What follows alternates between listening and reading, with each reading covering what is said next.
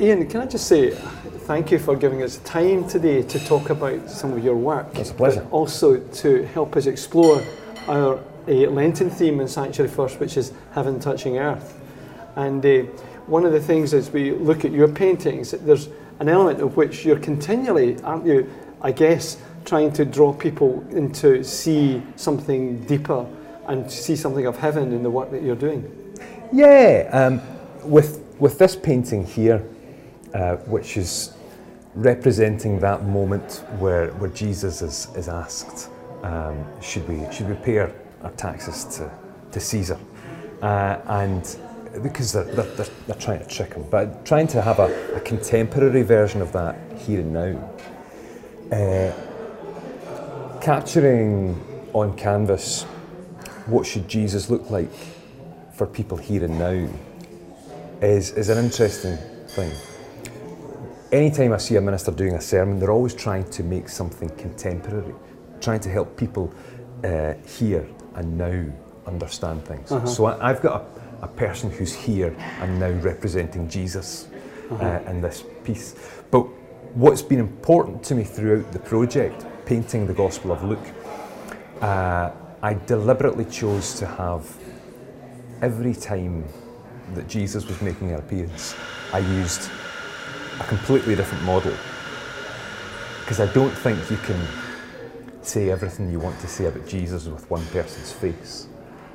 So yeah, I'm fascinated by that, fascinated by something that we can learn about God from the different people that we meet. If each of us are made in the image of God, is there something I can learn about God by meeting you that I wouldn't by meeting anyone else? Is there something that I can learn about God from this guy that I wouldn't from anyone else? There's a phrase that I often remember John Zizioulas, who's a theologian, speak about, is the one and the many in Christ. You know, and that's an interesting, you're kind of seeking to open that up in your paintings to say, look to see something of Christ in one another. Yeah. You know, and but God has come among us in Christ, and therefore He's become human. And that's one of the things that we've been exploring in our Sanctuary First this month, is how God touches us through the ordinary interaction of our everyday lives and with people. And here again is, we've been drawn into this painting here to think more about who Christ is and what faith is in relation to the world around us and government and all that goes with that. Here's a question. Yes. I was listening to an artist recently, and she was talking about how she put paint on the canvas, but as she put paint on the canvas, she didn't use brushes, she used her fingers. And she blobbed paint on the canvas and then looked to find what she could see and draw the characters out from the paint. You know, and what I was thinking about is, we're talking about heaven touching earth and trying to grasp something that's beyond us.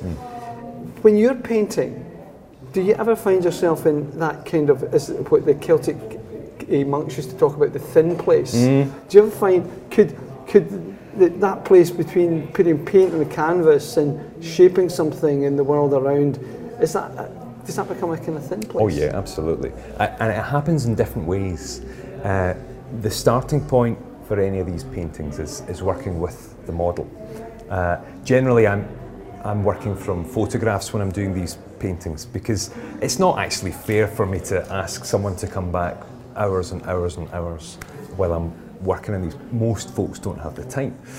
But being with the person who's modelling, working with them, trying to figure out how do we represent what the Bible's saying in this moment. Having that interaction with another human being, there's something special there that I couldn't get just by using my imagination. Finding something of God and the people that God created is much more rich than me trying to invent people. And then when I'm actually painting, there's two different things happening. There's me and the paint going on the canvas. and working with this and trying to bring this image to life, if you like. And that act of creation has been very important. And to be honest, it's hard to put into words how that feels, but I think that sense of the thin place makes a lot of sense. And then there's another interaction which not many artists probably get to experience, certainly visual artists. Because I work in public, working in the cafe space here in St George's Tron, I have conversations with the people who come in to use the cafe, and getting to know people all around me while I'm working on these paintings brings another different dynamic to it completely. And that's actually how I get to meet most of the models, because they're people that I've met in the church community and the cafe community, and there's that extra dimension where everything comes to life. You know, so that's quite an amazing kind of interaction you're talking about there. It reminds me, you know, of a minister or a preacher, because when you're preaching, you're kind of open. You can't really preach if there's no audience there. Yeah. But when people come, all of a sudden it brings the sermon or what you've got to say to life, but also they bring something to it. People, you know, the sermon isn't just created in the study, yes, but it's created in the delivery. And that's what I keep saying to younger ministers. You need to lift your eyes from what you've written, yeah, because there's more to this sermon, but you've got to let the people bring it. Yeah. And that's why people need to open their eyes and look at people. And that's that, isn't it? It's that there'd be no point in you having something simply in your head if you wanted to have the model there. The model, you've got to look at the model. Absolutely. I'm halfway through this 3-year project, and the biggest change from the starting point to now is how much more deeply involved with the people in the community that I've become. It really roots it here and now. The first few paintings, I had an idea in my head, and I would try to find people to cast in it, if you like. But more and more, the ideas for the paintings have come from a combination of continually rereading what I find in the gospel and what I find in the folks all around me. And see how does this communicate with people? Who are these people, and how do they relate to this work?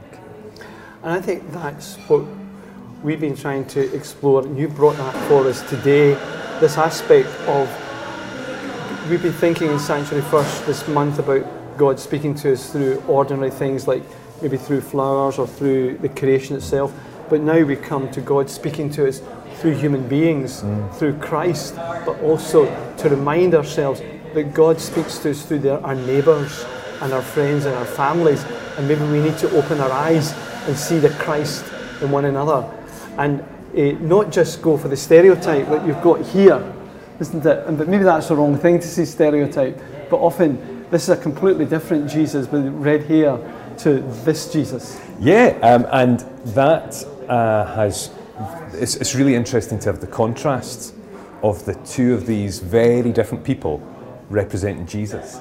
The model that I chose for this piece, you know, without a shadow of a doubt, is a native born in Glasgow. And that might upset people more than that, although that's the image that should upset people more, the crucified Christ. Yeah. But that might, because this image is maybe for some people is more challenging because he's connecting with politics, he's connecting with this everyday situation, whereas here we can sometimes, that's the traditional idea of the Christ on the cross, but the cross should be the more challenging, but maybe we've become almost used to this. Yeah, and do you know, painting a crucifixion is very, very challenging because it's been painted so many times, countless times. A scene like this, give to Caesar what is Caesar's. There's not as many images out there of that scene as there are of the crucifixion. Finding something fresh to say is a real challenge. And with this one, it's a much more conventional looking Jesus. My model's a a Middle Eastern man. He's actually a refugee from Iran, and he's got the long hair, he's got the beard, he's the age we would expect Jesus to be. But with one contemporary shift, there's this great big tattoo on his forearm, which we wouldn't expect. But yet finding something new to say about the crucifixion is quite a challenge. It's quite a challenge. With the rose motif, which I ended up following throughout the canvas, stenciled in the background, there's all these roses. I was actually referencing another painting that's in the series because we had the story of Jesus raising a widow's son from the dead. I actually chose to represent that with a still life. And there was roses tied to a railing. And all the flowers had wilted, but there was one that was alive, suggesting death and resurrection. So roses had already been used as a motif in this series for death and resurrection. And I found this rose tattoo on this model's arm. So there's this thread of death and resurrection going throughout the paintings with the rose motif. A very earthly symbol of heaven. Well, thank you very much for giving us this opportunity to talk to you about your work and for giving us a focus in Sanctuary First as we round up our Lenten series and around the person of Christ and engaging us to start thinking about the reality of seeing Christ in our everyday life and the people we meet and the people who are around us. That's a pleasure. Thank you very much. Thank you.